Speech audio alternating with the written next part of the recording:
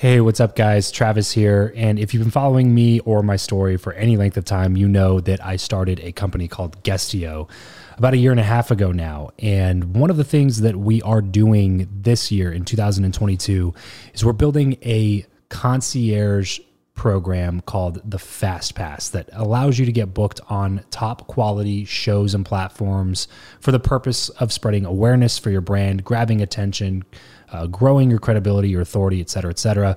And so if you are listening to this right now and you are a 7-figure plus entrepreneur and you have a budget to bring in traffic, attention, credibility, authority to your brand, then this might be a really great program for you. Just head over to travischappell.com/10K. Why 10K? Because we guarantee in this program that you're going to be able to speak in front of 10,000 people within 90 days. Okay, 10,000 people within 90 days. Imagine getting on a stage in front of 10,000 people to share your message, your story. Well, that's exactly what we are doing inside of this program through virtual stages like podcasts or virtual events or YouTube channels or blogs. You name it, we are working with it, and we are trying to get you booked on those platforms. So travischappell.com/10X. There's a quick application there, and then right at the end of that application, it'll prompt you to set up a phone call where you'll jump on a call with me, and we'll talk through whether or not you're a great fit for this program. Please act fast on this. Do not wait, because we are only taking on 1 or 2 clients a week due to constraints with our team and the limited supply of high quality shows and platforms that are out there in the market. So if that's you and you're really wanting to explode your brand in 2022, head over to travischappell.com/10K, fill out the application, schedule a quick phone call, and you and I will chat really soon about whether or not this would be a great fit for you. Thanks, guys. Talk to you soon. Hey, this is Mike Berland from Decode M. And if you want to learn how to maximize your professional relationships, you should be listening to the Build Your Network podcast with my good friend, Travis Chappell. Welcome to the show. I'm Travis Chappell, and I chat with some of the world's top business influencers, thought leaders, and entrepreneurs in order to crack the code of networking. I believe that who you know is more important than what you know, and that your relationships ultimately determine the person that you become. So if you want to learn the new way of connecting, if you want to fill your network with quality people and skyrocket your results, then you're in the right place, because this is the Build Your Network podcast. Hey, what's going on, everybody? Welcome back to another episode of the Build Your Network podcast. I am your host, Travis Chappell. Today, I am chatting with Mike Berland. Mike is the founder and CEO of Decode M, an insights and analytics firm that decodes data into momentum for its clients. In a world that runs on data, Mike strongly believes that everything is knowable. You just have to know where to look.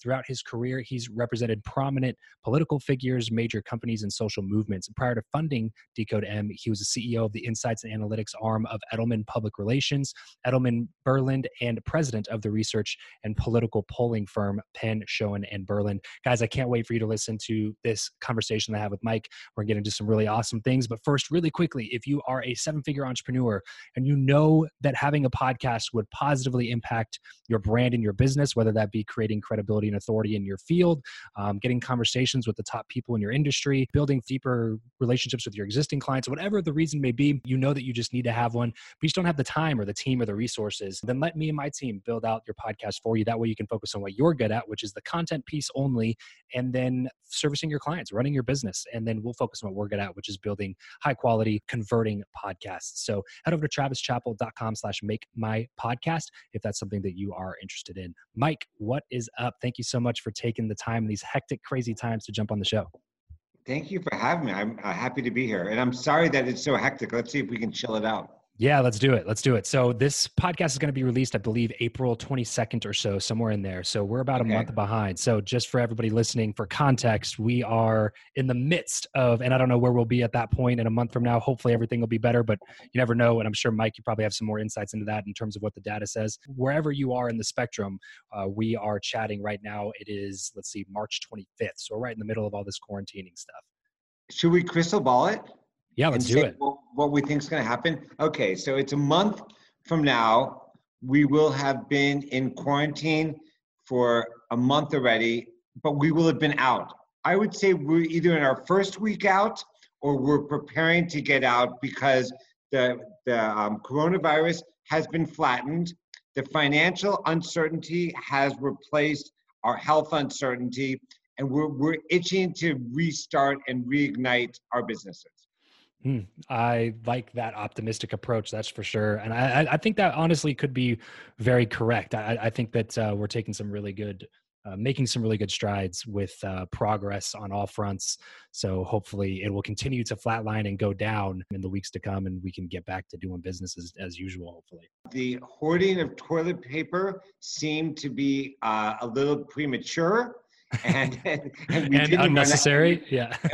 and we didn't run out. People have missed a payment, and they do not like the uncertainty of not being in control financially, because at the end of the day, we feel that the more control we have over our finances, the more control we have in our life. And while health is a big uncertainty, we feel that we've dealt with the coronavirus. So the panic over the health issue of corona turns out to not be quite as bad as we thought, but the financial insecurity just dominated our thoughts. Sure. Yeah, 100%. Definitely in that boat. So, Mike, I want to chat a little bit about what you have done in your career, your story.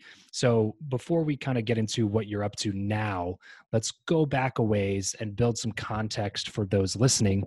And let's go back, like, I'm talking way back here, Mike. So, let's go like 13, 14-year-old Mike. What are you up to? What do you enjoy? Are you still into data? Did you like school? What were the big things for you back then? 13 to 14-year-old Mike actually is looking at his life saying, I don't want to be dependent on my parents, and is looking for ways to be independent. And Wow, already at 13 or 14.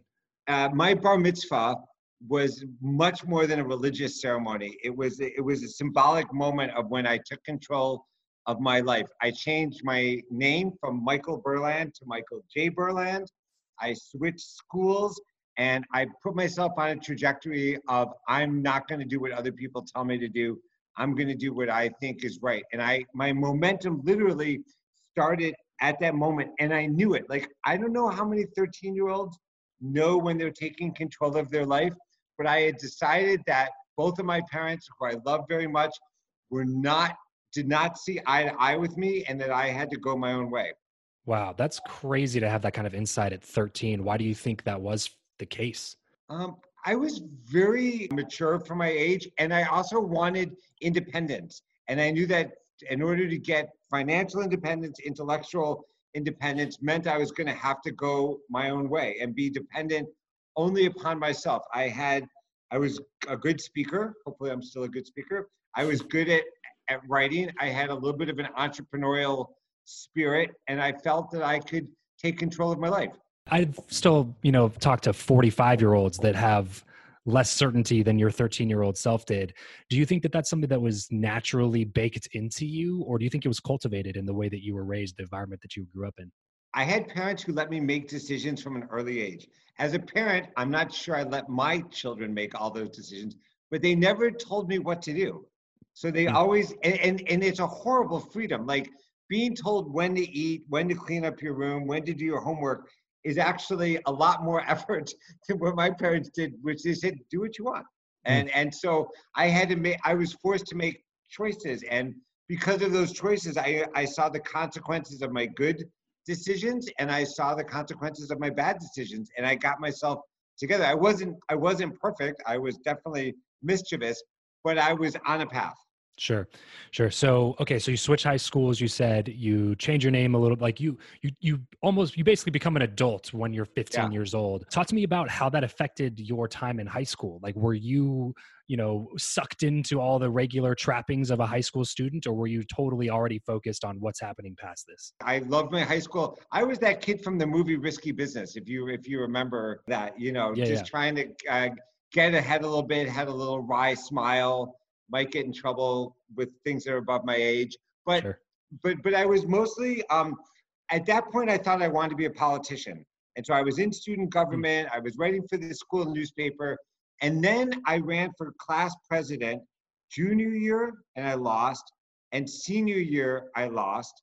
And I'm like, hold on, I don't want to be a politician, because politicians lose. I want to be a kingmaker, not a king.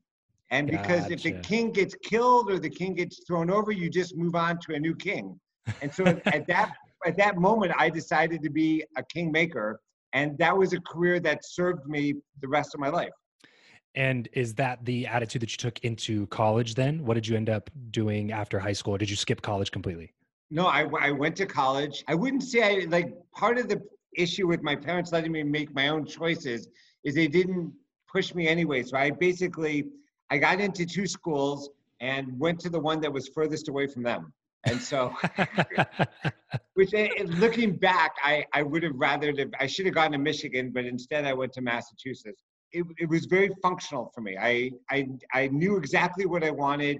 I found a professor who became a wonderful mentor to me. And by the time, and I knew I wanted to be a kingmaker. So I was taking kingmaker classes, which at the time was sociology, which taught me how to be a political pollster.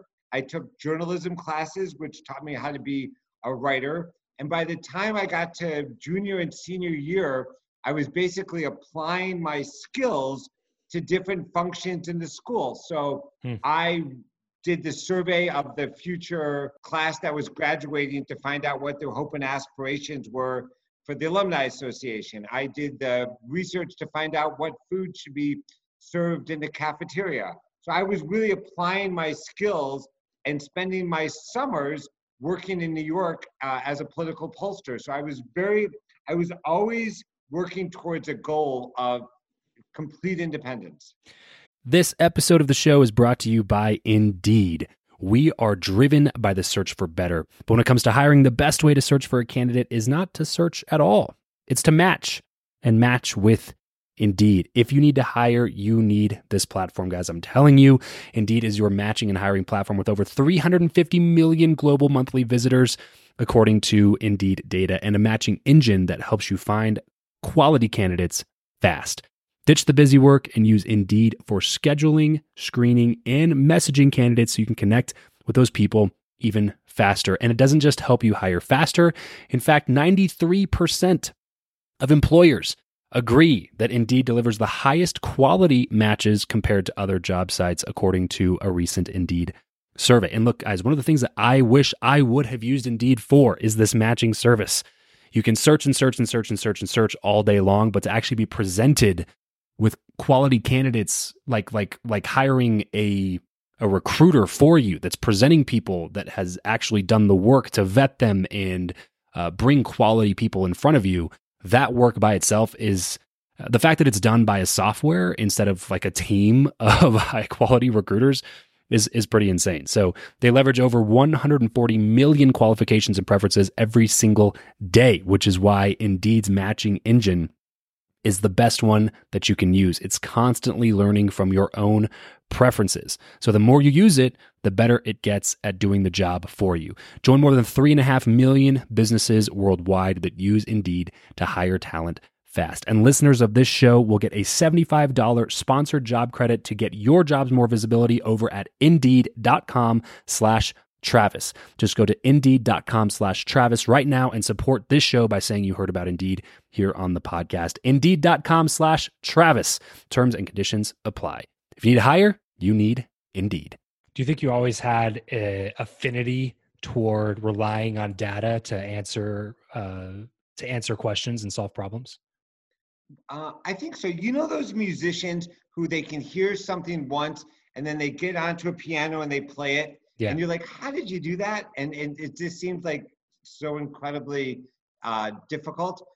I could look at a stack of data of 10,000 numbers, and 10 numbers would jump off the page, appear before me, and I would know exactly what the data said. And I had that from the time I was 17 years old. Okay, so this was definitely some form of a natural gift that you've honed over the years. 100%. Like I never, every stack of paper I see with numbers, a story comes into my head and I can start telling it. That's amazing. How important do you think it is for young people to be focused on a similar path? Meaning that there's a lot of talk. There seems to be people on either side of the fence, like do what you love and be passionate about what you do. And then there's this other side that's like, you don't have to be passionate about what you do in order to like live a good life and live fulfilled. Do you have an opinion there? I have an opinion that the class that they don't teach at school is called Introspection 101. And so many of the people who I've worked with or I've have worked for me, if they just had a little introspection in their life to figure out what they like and what they're good at, it would have served them so well. And so that's where I come out. I don't. Everybody doesn't have to do the same thing, and everybody doesn't have to know at 13 what they're going to be.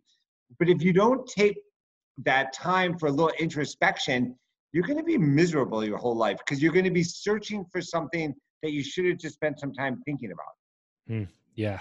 It's how small of a task that is that could have such a huge, huge impact on your life. Well, this is where school really lets you down. Because school is sequential, you've got kids who go from school from 4 years old to 21, and they go to first grade, second grade, third grade, they go to freshman year, sophomore year, junior year, and then they end senior year of college, and there's no track left. And they have no idea what to do. And so and no matter how many times I tell the people I work with or the people that work for me, hey, you can be anything. Age isn't relevant. Level's not relevant anymore. Your ability is going to take you as far as you can go. And the only person who sees your age is you. And that's a very hard concept for people to grasp. And that's one of the real letdowns of school, is that it trains them to go sequentially through life. And as we all know, there is no sequence. Yeah. So, okay. So for you, getting kind of a little bit back into your story here. So you go to college, you're doing all this data-driven stuff, being a pollster, and getting experience doing that. What was it pretty like next step for you is when you graduated in terms of like, oh, here's my dream job, let me go here? Or was there a little bit of unknown in between those periods of time? I was interning for a political polling firm that was on the second floor of a walk-up on 3rd Avenue above a McDonald's from my freshman year on. So, and it was a crazy company that had like 5 or 6 full-time people and then had a phone room where people would actually make phone calls interviewing people. And this was before smoking regulations. So this would be like a room that is probably 20 by 20, so not very big, 60 people smoking cigarettes, interviewing people all night long, and then they would input the data overnight, and I'd have data in the morning. And I would do that job from the day after my last final, and I worked up until the night before classes start and drove back to UMass just in time for classes to start. And one year I got a speeding ticket in Connecticut for going 97 because I was going to be late to my class. But I was on that track. So freshman year, sophomore year, junior year, that firm wanted me to drop out of school and just work for the firm. And I said, it sounds like a good idea now, but it won't be a good idea in the long run. So I stuck with the job. I graduated in 3.5 years, took a quick trip to Europe with my then girlfriend because I thought I had to get that out of my system, and went to work and never looked back. Was there anything that you learned on that trip to Europe? Yeah, that she wasn't going to be my girlfriend anymore. We broke up. Like that was like, it was. I mean, it was a good breakup, but we went on a 2-month trip, and broke up when we got back. Oh man, that's funny. Okay, so real quick, just kind of as an aside here, is travel still kind of part of what you like to do? Is that kind of one of the things that you enjoy? Yeah, travel. Here's another prediction. Travel will not be back to normal when this airs. Travel is one of my great passions in life. I've been to 83 countries around the world doing research. And I grew up in Chicago. And in Chicago, the only place you go to is Mexico and Canada. So I didn't even know there were other countries out there. Right. But yes, travel is a huge part. My wife is from Argentina, who I absolutely adore. And we've seen most of the world together. Yeah, that's amazing. What are top 1 or 2 lessons that people may not even think about when it comes, because everybody associates travel with just fun and leisure, right? But similar in the fact that I'm 27. I've been to over 30 countries now. And so my wife and I like to get out. We like to travel. We like to see the world. And it's done so much for my personal development and self-development, just getting out and seeing other perspectives and cultures. What would you say, like top one or two things that travel has done for you that people may not be thinking about? Travel gave me wonderful perspective to have an open mind of different ways that problems can be solved. So when I first went to Asia, that just opened my mind to a society and norms that was so different from mine, and yet I had to be accepting. Like in Thailand, they don't have the word no in their vocabulary, which doesn't mean they don't disagree with you sometimes, but they don't say it. And so you have to really be very culturally sensitive to what are the visual cues, what are the cues with their faces, and adapt to the culture. So that was one thing. The second thing I learned is to not judge people. And it was very hard to think that our way was the best way, and to be open-minded of cultures in South America, certainly with my wife's culture, but also in cultures that you wouldn't even think you would be judging, but Australian culture, which has a lot of different norms than we have. And it forced me to appreciate and to be sensitive to people from other countries and their priorities, their government, and their views on the world. Okay, so this one has been a long time coming, and I'm excited to announce the launch of my new company, World Class Media. I've been doing podcast coaching and consulting for individuals and businesses for the last couple of years, and over the last few months, I just haven't been able to keep up with the requests. So in order to serve more people, I've decided to stop taking on coaching clients and start an agency that creates a done-for-you podcasting solution, as well as monthly production and repurposing services. So if you are a business owner, coach, consultant, entrepreneur, real estate investor, whatever it may be, then a podcast should be the most powerful business development tool in your arsenal. Imagine having something that is constantly engaging your ideal client, even when you're sleeping, or that allows you to connect with the top people in your industry to build your network and establish credibility, or that allows you to help listeners that are currently outside of your sphere of influence, or that helps you get book deals or speak on more stages or create content once that we can repurpose and distribute across all the platforms for you. That is the power of a world-class podcast that's done the right way. So if you're interested in starting a show, but you just don't have the time, the resources, or desire to figure out all the tech stuff, the hosting, the equipment, the platforms, the production, then you just focus on what you do best, which is serving your clients and running your business. And then let my team focus on what we do best, which is creating world-class chart-topping podcasts. Let's at least hop on a call and chat about it, because I'm fairly picky with the people that I work with. And I only work with people who I genuinely think are going to be able to absolutely crush it with a new show. So head over to travischappell.com/makemypodcast. That's travischappell.com/makemypodcast. And we'll chat real soon. I always like to ask about travel whenever I talk with somebody who also enjoys travel, because it's one of my great passions in life as well. So but I'll tell you the craziest lesson that I learned. Two crazy lessons. One, I went to Nairobi early on in my career, like in the early 90s, and I decided to take a safari. I didn't go with a real guide. I went with sort of a faux guide who promptly got our Jeep stuck in the biggest thing of flamingo shit ever. And to be like, to be deep in flamingo shit is really a unique experience. And then the second experience I had is I was in Pakistan. Like I was working, but I was in Pakistan and it started to rain. And I never thought that a flash flood was real. But you know, like if you go to a place that it doesn't rain and it rains, like within an hour, the water came up 6 feet and my car literally started to float, and I got picked up by a United Nations convoy. Wow. And literally rescued. And that was a scary moment that I was very cavalier and very stupid. Yeah, well, I mean, you definitely wouldn't expect a 6-foot deluge to come your way after an hour of rain.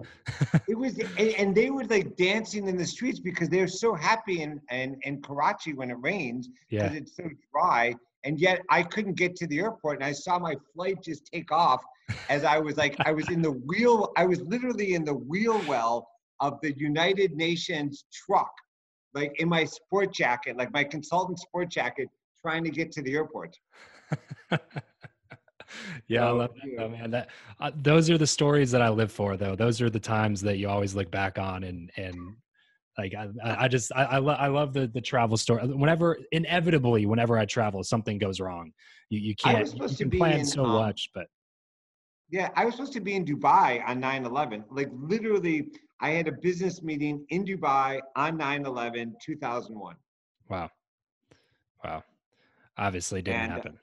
it did, who knows why it didn't happen. They must have moved it or something. So I did a video conference with them on 9/13, and all of a sudden the FBI comes in and it's like, why are you having this video conference? And I'm like, well, I'm presenting my research data to my clients in Dubai. So all of a sudden I was like on the suspect list. That's crazy. That's awesome, though. Okay, so getting back a little bit into the story here, you go on this trip and then you start Yes. back at this firm. So walk me through like the next big career moves for you from where you started to now where you've ended up today. The next career move is I had the most incredible mentor, a guy named Mark Penn, who is still out there and still well known as a top political strategist. And he took me under his wing and took me to every meeting, to every place he wanted to go. Mark was a great mentor because he didn't see age at all. And if you were capable and you were willing, he would train you. And so the only downside is Mark had an obsession with Chinese food. So I gained like 20 pounds hanging out with him. But but he took me everywhere. But like all things, there was a point where it was time to leave Mark. And so a request for proposal came in from a client that was based in the Far East in Australia. And so he said, can you write a proposal for this client? And so I wrote the proposal. And then I wrote in the proposal that the person from our firm who manages the project will live on site in Sydney during the project. And I submitted the proposal. We won the proposal, and I basically wrote myself into living in Sydney for the next 6 months.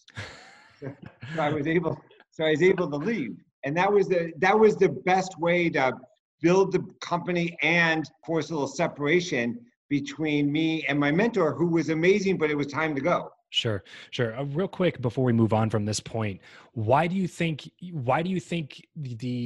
your relationship with him was different than what everybody else had with him? Like, why do you think he took a liking to you? Because this is a question that I get a lot, and I think that mentorship is so important to success in any arena. And so people ask me the question, well, like, well, how do I find a mentor? How do I attract a mentor?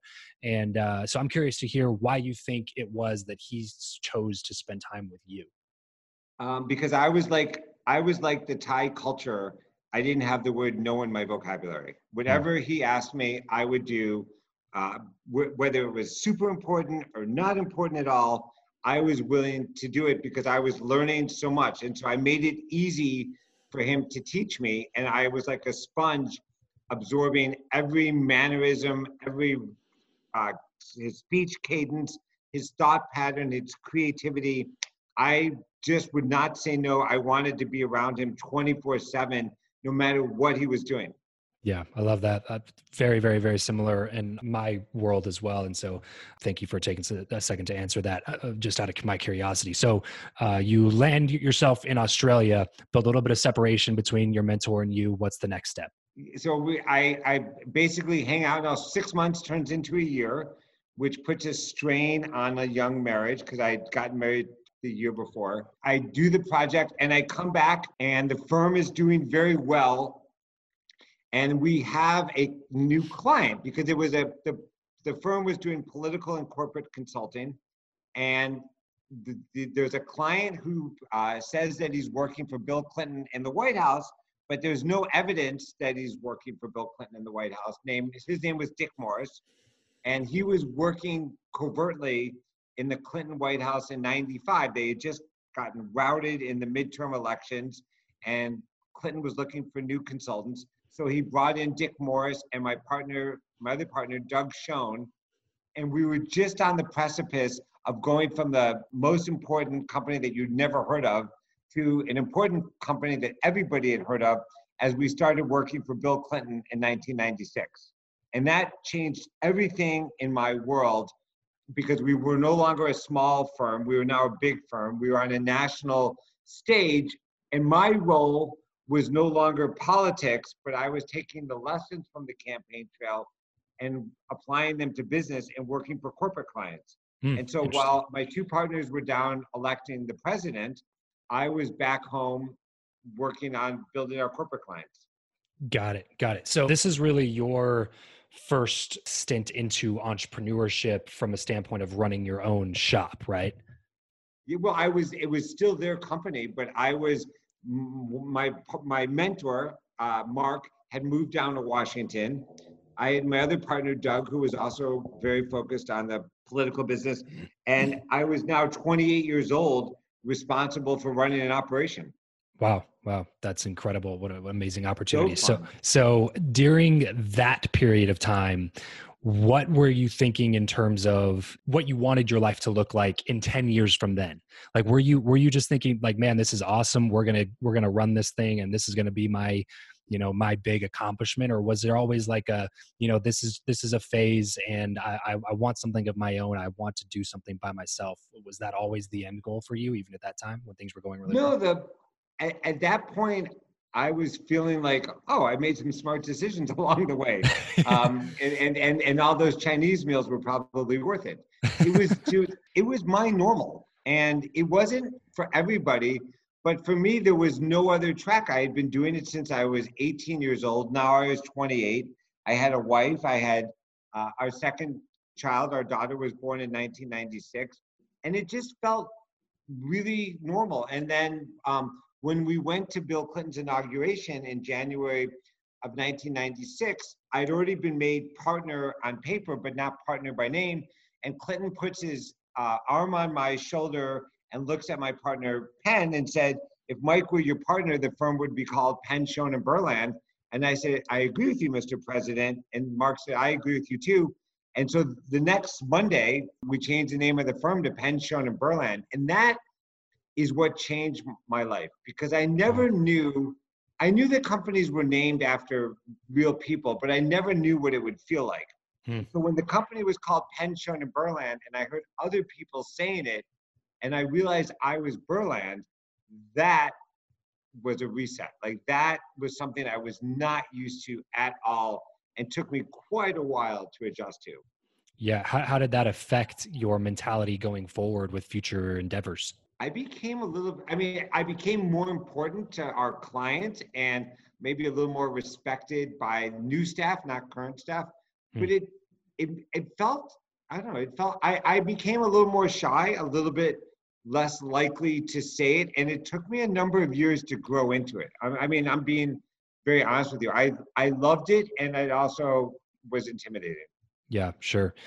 Okay, so now at what point along the way do you start realizing that you want to branch off and do something on your own? And where does Decode M come into this whole timeline here? We sold our company to WPP in 2001. Okay. And we earned out in 2006. When I got to 2006, and now just by the great work of my partners, I've gotten a chunk of money really early in my career. Like to sell a company by the time I was 34 years old and have all that money in the bank gave me tremendous freedom that I never thought I'd have. I always thought if I had $100,000 in the bank, I'd be set for life. I didn't need another dollar. I wouldn't watch how much money I take out of the ATM. And so by 2006, I've gotten several multiples of that. And it made me appreciate that I had options. And that's when I started to experiment with my life. And I didn't want to work at the same company my whole life, and I could try new things. So was it always going to be like, I'm going to start my own thing now? Or did you take some time and go travel a bit or like, chill at all? Or were you very much like stir crazy? Let's get back into the next thing and do something here. No, looking back, that's actually when I made some of my bad moves. After 2006, I tried a number of different things because I thought I had the freedom to do it. So I did Hillary's campaign, which was 2007, 2008. I then joined the National Hockey League as the head of communications for a season. Oh, wow. which was an amazing experience to be so close to a game that I felt so passionately about, but I missed the action. Hmm. And so I went back to PSB for a couple of years and realized that you really can't go home. And I approached my friend, Richard Edelman, and I said, look, I have this great idea to create a company called Burland. And I'd worked for Mike Bloomberg, and he called his company Bloomberg. So I called my company Burland, and I offered him a 20% stake. And he said, we don't take minority stakes, we buy the whole company. And so for the next 5 years, I ended up working at a company called Edelman Burland within this large organization. And that is when I learned the ropes. Hmm. That was like going to get my MBA and going to graduate school all at the same time. Wow. What do you think the difference was between doing that and being part of the firm before? PSB was just organically grew up with no structure, and it was still very much run by the personality of the three partners. And at our maximum size, we were 200 people. Edelman was 6,000 people, 67 offices, and that's where I learned the diversity of people, of clients, of how things operate. At PSB, I never had to learn how to run a P&L. At Edelman, I was hopeless at running a P&L, and that was PSB was the most formative thing in my business, in my professional development, but Edelman Burland taught me how to run a business. Got it. So now you are founder and CEO of Decode M. Tell us about what it is that you guys do at your firm, and how we could potentially be able to jump in and support some of the things you have going on. I founded Decode M because I realized that the current tools that people were using to analyze consumer attitudes, consumer behaviors, to understand social media were all antiquated and didn't work. Hmm. And I founded Decode M because I understood the value of good data and good insights. And I knew that you were going to have to combine several disciplines to make it happen. So data science was just emerging, but it was important. Data engineer was important. Social media analytics was important. Strategists. And no firm had ever put it together. The pollsters always stayed the pollsters, and the analytics people always stayed the analytics people, and they never crossed. And I couldn't understand why they never crossed, but I was determined at Decode M to make it happen. And what's interesting about that story is that the people that I hired to do it didn't quite believe me. They shared the vision, but they didn't think it was possible, because I had this idea that everything is knowable. You just need to know where to look.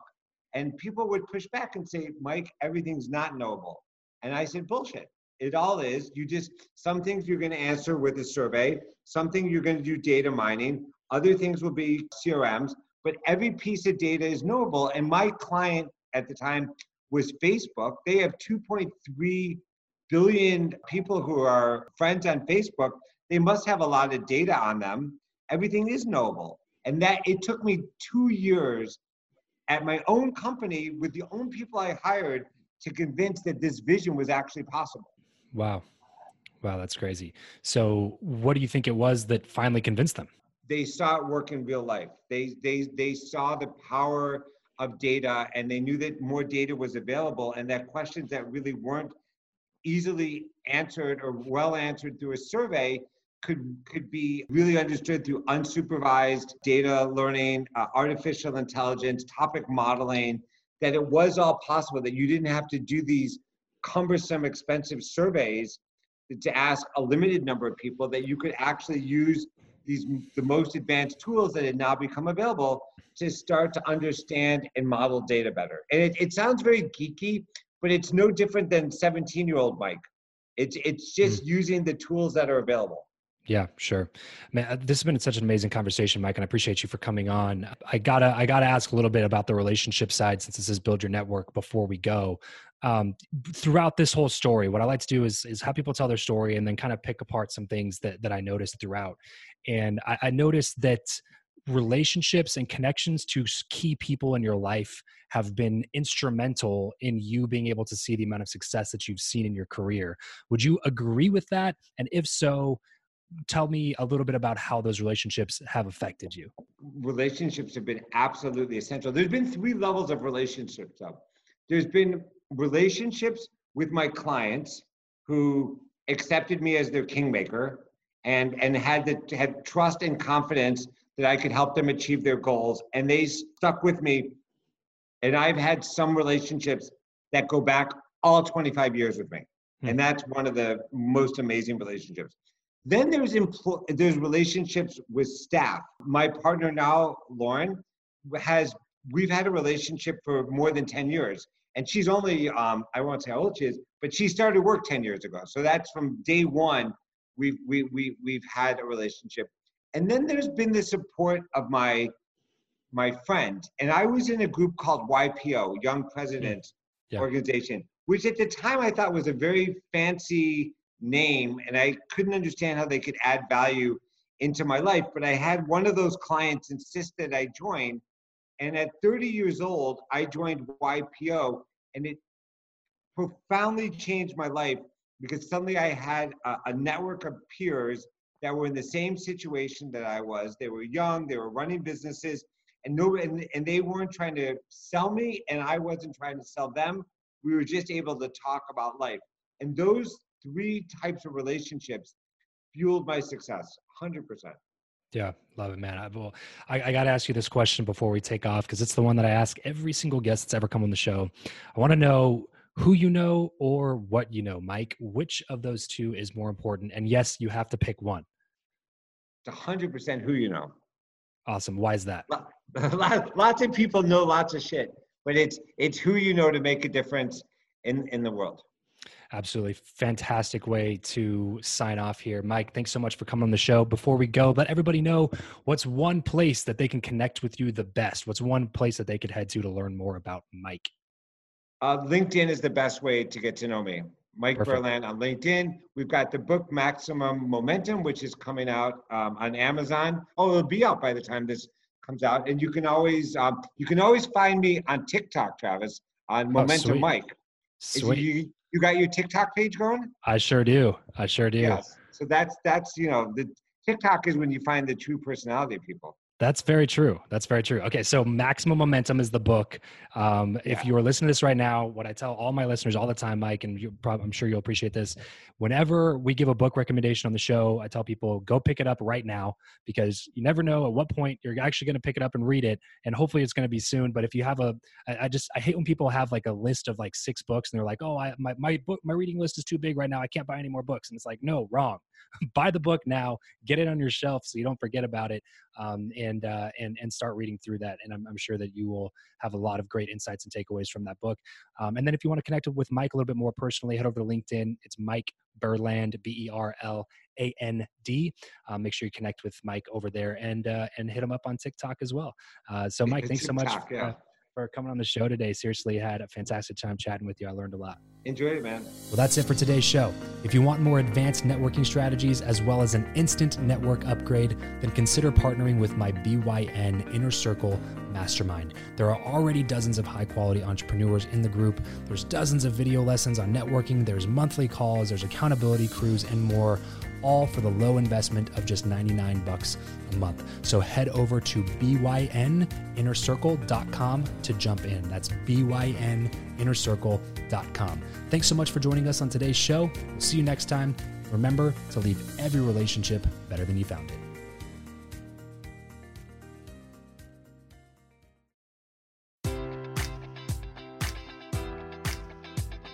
Enjoy all your favorite sports like never before at BetMGM. Sign up using code Buckeye and receive up to $1,500 back in bonus bets if you don't win your first bet. When you register with BetMGM, you'll get instant access to a variety of parlay selection features, live betting options, and the best daily promotions in the business. And with BetMGM at your fingertips, every play and every game matters more than ever. Place your money line, prop, or parlay bets with the king of sportsbooks today. Sign up using code Buckeye and receive up to $1,500 back in bonus bets if you don't win your first bet. BetMGM and GameSense remind you to play responsibly. 21 plus and present in Ohio, subject to eligibility requirements. Rewards are non-withdrawable bonus bets that expire in 7 days. Gambling problem? Call 1-800-GAMBLER. In partnership with MGM Northfield Park.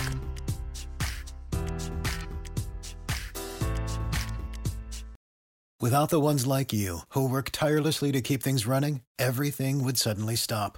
Hospitals, factories, schools, and power plants, they all depend on you. No matter the weather, emergency, or time of day, you're the ones who get it done. At Grainger, we're here for you with professional-grade industrial supplies. Count on real-time product availability and fast delivery. Call, click Grainger.com, or just stop by. Grainger, for the ones who get it done.